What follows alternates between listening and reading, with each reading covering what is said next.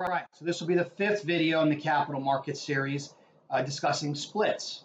So let's take a look at splits. We'll start with the least divisive of the two, right? So we'll do the forward splits. Now, forward split is if you have a $5 price per share and you do a forward split on 1 to 5, now you're trading at $1, you've lowered the price per share. Why does a company do this? There can be many reasons. Primarily, it's going to be to entice or bring in new shareholders, new investors to buy in. It makes it more attainable. It's less expensive. I know at $5 a share it may not seem that way, but now you're talking about companies that might be trading in the hundreds of dollars per share. They want to lower it and let some people buy it. And it also increases market liquidity. And this could be leveraged. This is a very valuable tool. It can be very powerful for companies to do so. So there's that. Now, as far as reverse split, this is an interesting tool. An interesting subject as well, because I've gotten a lot of phone calls on this over the years and even had quite a few shareholders upset with me because I refused to do one. And then, of course, subsequently, everyone says I hate reverse splits. That's not accurate. And I've said many times previously, my issue with them is that they are a widely misused tool by companies that have less than honorable intentions. We'll put it that way. So let's go through an example of what how a reverse split works, because there's a lot of misinformation out there, and then we'll talk about a few items that will reference this particular example. So let's say if a company has an authorized share count of 100 million shares. They've got 50 million outstanding. This will contain the float. So you have the outstanding shares as the issued and out shares. This can contain the shares that have been issued that still have a legend on them or a restriction. We discussed this in the previous video. And then, of course, the float, which is what's actively being traded every day. Let's say this company is trading at $5 a share. They have, again, 50 million shares in the outstanding. So they're 50% issued. At $5, they're $250 million company, or a simplified market cap of $250 million. Let's say their rolling 30-day is 1 million shares a day at $5. So they're trading $5 million worth of volume a day. So those are dollars traded daily. And this particular company decides to do, for whatever reason, they want to do a 10-to-1 reverse split. So now that brings that $5 price per share to $50, right? So a $50 price per share, but it also is going to reduce, not the authorized. The authorized remains ineffective. This is important to remember, okay? Authorized, separate. Outstanding share count is going to be reduced from 50 million to 5 million. That's a big reduction, right? So the average 30-day is going to be estimated at 100,000 shares a day, or again, the same as before, 5 million shares a day. That's not a great way to estimate what it's going to be post-reverse. There are many factors that go into market liquidity post-reverse. You could potentially see an increase because it's viewed negatively and there's a sell-off. So volume will increase. That's not necessarily a great thing, right? And then you'll see a drop-off on the amount of trading. These are all factors to consider when deciding whether or not to do a reverse split. So now that we have this company, let's take a look at a shareholder that has got 1,000 shares before the reverse split. So it's 1,000 shares, $5 a share. He's at 5,000 shares. I'm sorry, $5,000 worth of shares, or $5,000 of equity in the company. Post-reverse, or after the reverse split of 10-to-1, he still has $5,000 in stock, but he only has 100 shares. Is that good or bad? There's no net change to your account, so it's irrelevant. I know if I still had my 1,000 shares, it'd be worth even more now because it's at $50,000. I never understood why people look at it that way. That's not realistic. That's not going to happen. At some point, if that was to happen across the board with thousands of shareholders, you're exceeding the market cap of the company or even the authorized. So how does that work? It's odd to me when that keeps getting brought up as a reason it's bad. There's so many reasons that it could be bad. That's not one of them. That's kind of fantasy land in my mind. So the result of a reverse split is what? No net change to a shareholder's account. Nothing changes. You still have the same dollar amount. SEC wouldn't allow it if that did change that. So that's one way to look at that, okay?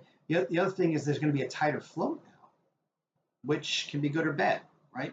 If it's really, really tight, smaller movements or smaller trades can actually move it more. depending on the structure of that float. We're not going to get into that. That's much more complicated. And I've said this every video. I'm going to say it again. This is a very fundamental, basic, rudimentary approach to defining these issues as they pertain to the capital markets. And then, of course, they'll have a higher price per share. Those are the results of that. So let's take a look at reverse splits in kind of more of a pragmatic, but also a positive way. If you're going to do a reverse split as a company, there should be an objective defined and there should be a target you're going for. The target cannot be, I just want a higher price per share. That it's not sustainable. You have to have a reason. So should it be done? How should a reverse split be done? My attitude towards a reverse split is if you have to make that much of a change or a material change to your company structure, you should do it all at once. You should not have to do 3 or 4 reverse splits. So if you're going to do a reverse split, in this case 10-to-1, and you have 100 million shares that are not affected by a reverse split, because that's where the issue comes in, right? Why are you not decreasing your authorized if you say you don't have the intention of doing a mass issuance, which is where this matter of dilution comes in. So a reverse split does not equal dilution. A reverse split is not negative all by itself. It's what a company does afterwards that's a problem. Most of the time it's a problem, just to be clear. So I would recommend that this company, for whatever reason, they need a $50 price per share.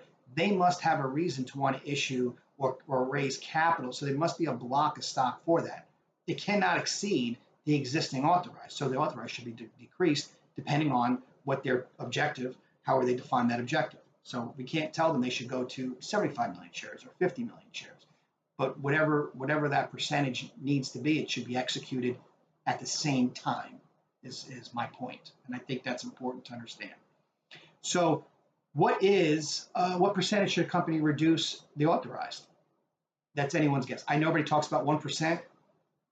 I don't know how you can come up with that number. It's random. It's pulled out of thin air. It's not exactly accurate. You have no idea.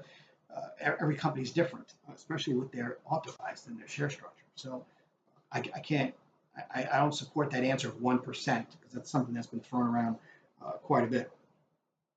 And it should be done. A reverse split should, like I said, should have an objective, but it should be done with a very specific purpose on repositioning the company for a reason other than price per share. You have to be able to support that. And of course, no mass issuance after, because that is dilution. I know a lot of companies try to spin it, but it's dilution nonetheless, right? So the other thing is there's this myth out here that got to look at the convertibles. That's already baked in. That's not going to affect a reverse split in any way. Typically speaking, there are exceptions. You may have convertibles with amendments and guidelines post-reverse. That needs to be taken into consideration, obviously, but typically speaking, it's already baked in. There's this idea of a reverse split versus a normal split being a forward split. Let me just be very clear. There is no such thing as a normal split. Anytime you affect the structure of the company, you are interfering with the organic existence of that share, of that stock. So whatever you're doing, you're making a change. You're interfering with the organic nature of the stock. Is that good or bad? Well, it just depends on what you do with it. So there's just no hard, fast rule. If you go on these chat rooms and message boards, reverse splits are the end of the world. That's not accurate. It depends on what you do with it. And again, this is why I've said many times, I'm not against them and I don't hate them. I'm just very reticent to jump on the bandwagon without a purpose. So again, this is something I would consider. I'm not completely against them. I just think they're widely abused. That's just my opinion. I know it's upset a lot of people that, for the past 2 years plus, I've refused to do a reverse split. And I feel there's good reason.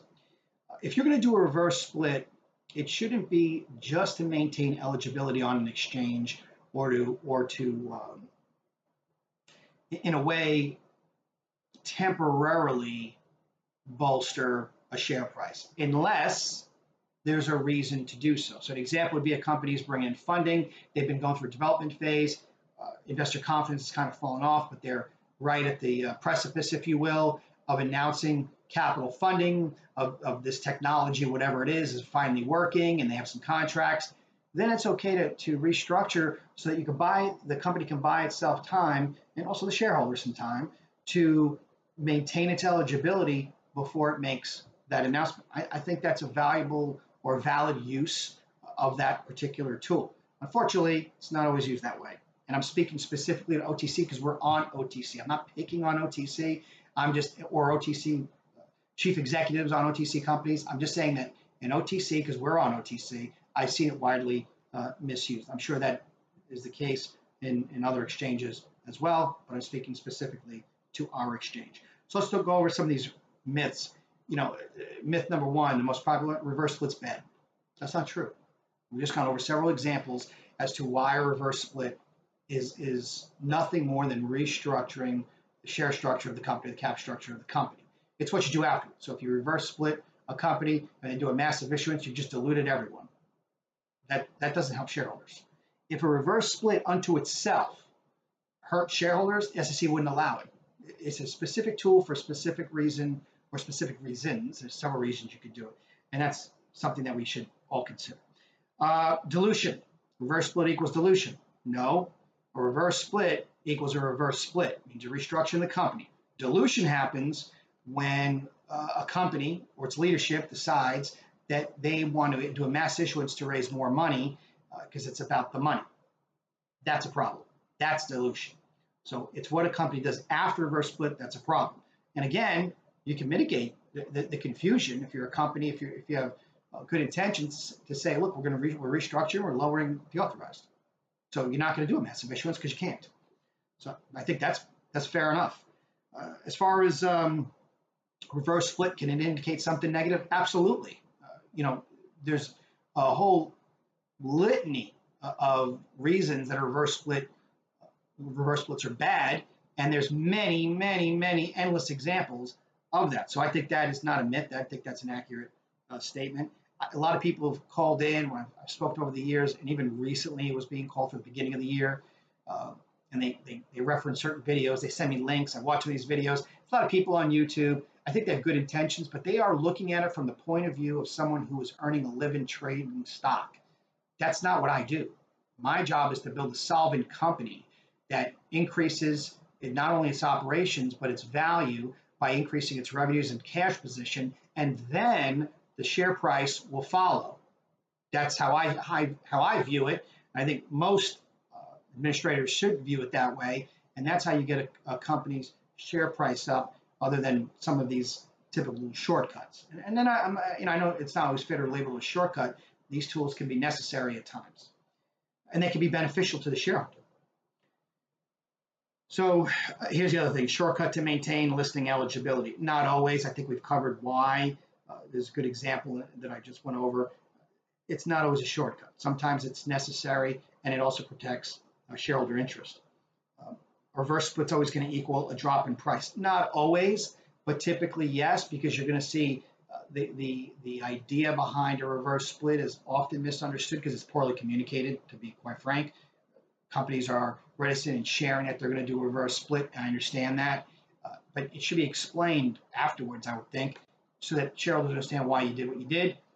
But because they don't, usually you'll see a sell-off, share price will drop. Does it mean it's fatal drop-off? No, not always. So a couple things I want to cover. These requests from shareholders to do reverse splits have become increasingly more frequent. And some of the reasons are a little bizarre in my mind. One, I understand, is you want to uplist quicker. There is no shortcut to uplisting. If I reverse split, because we want to meet the requirements of $2 or $3, those are the listing standard requirements, depending on which standard, 1 through 4, then you have 4A and B, so it's 5 standards, 3 options. If you want to do that, you have to be able to support it. So we're going to reverse split, this is what people want me to do, to $3, so we meet the minimum.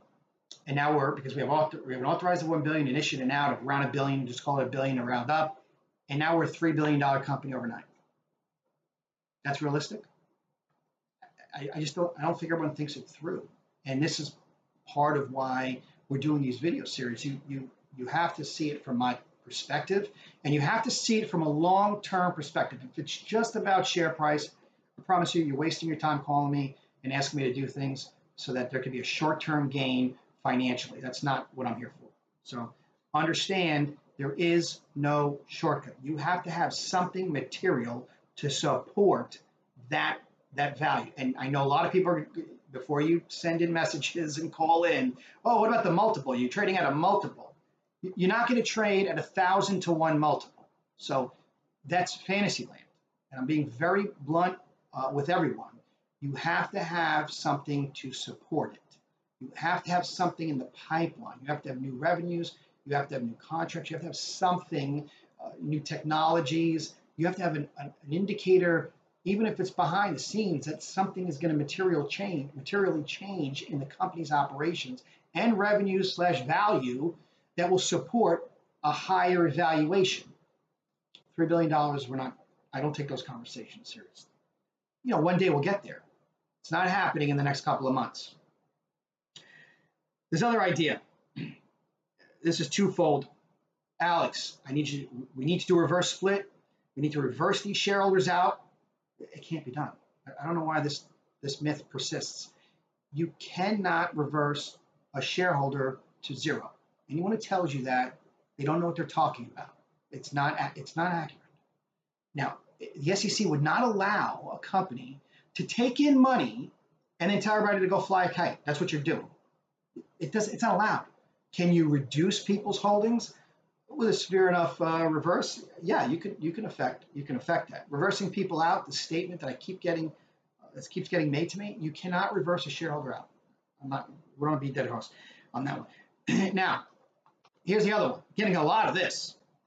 We need to do a reverse split so we can get rid of all the day traders and flippers. Day traders, flippers, people who are trading in and out of the market all day. That's a terrible attitude. I'll be honest with you. I don't support that.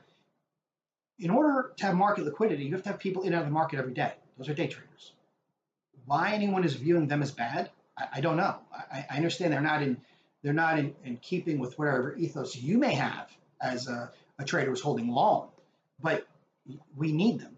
So no, we don't want, without market liquidity and trading every day, we would not be able to sell. You would not be able to sell any share. We're all shareholders here.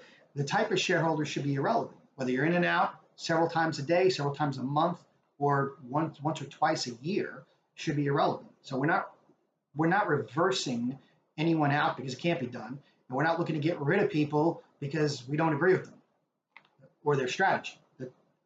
That's inappropriate, and it's not something that I'm going to support in any way. So it's a waste of time to call me on that. Now, why haven't I done a reverse split? I think I've gone over this a couple of times in the past. I'll do it again because it's pertinent to this particular video. It just hasn't been appropriate to do so. We haven't been able to warrant a reverse split to support whatever the end result would be, whatever that new market cap would be. So why would I do that just to watch the share price fall? Just common sense, I think. I also do think it's an abuse tool, but I think if you're going to do that, there's a way to do it. There are conditions under which I would consider that. It's not something we haven't discussed here. It's been brought up to me many, many times over the years. Obviously, for those of you who've been around for many years, you know I've declined to execute on that. Again, not that I hate them, not that I think they're evil, but the right tool for the right job at the right time, right? So you're going to do a reverse split. You should explain to the shareholders why you've done it, what the goal is, what the plan is, and you should back that up with action. So you should, reduce the authorized, announce whatever contracts you have, your projections on what you think you're going to do, whatever your news is, and so forth. That's the way to honestly do it. Something you rarely see. Now, is it good to buy? Now, strategy. I'm not going to give you financial advice. Is it good to buy before or after reverse split? I think it's immaterial if you're looking at the price metric. If you're looking at how it's going to trade, then that's got to be a decision up to you on what you think is going to happen. That's not a question I really can answer. I have my own strategy if I was trading, and I think many people understand how I feel about that. Same thing with forward splits. Does it hurt you in any way? I can't see how a forward split would hurt you to buy before or after. I think after makes the most sense only because it's probably more attainable for you to do so. It's the whole reason that many companies do that. So it, again, almost immaterial. It depends on the individual and what their goals are. Okay, so that'll be it for reverse splits. The next one is going to be on some of the outstanding share issues. Float, is a higher float or a lower float better? These are all things I've got outlined. We're going to go into that.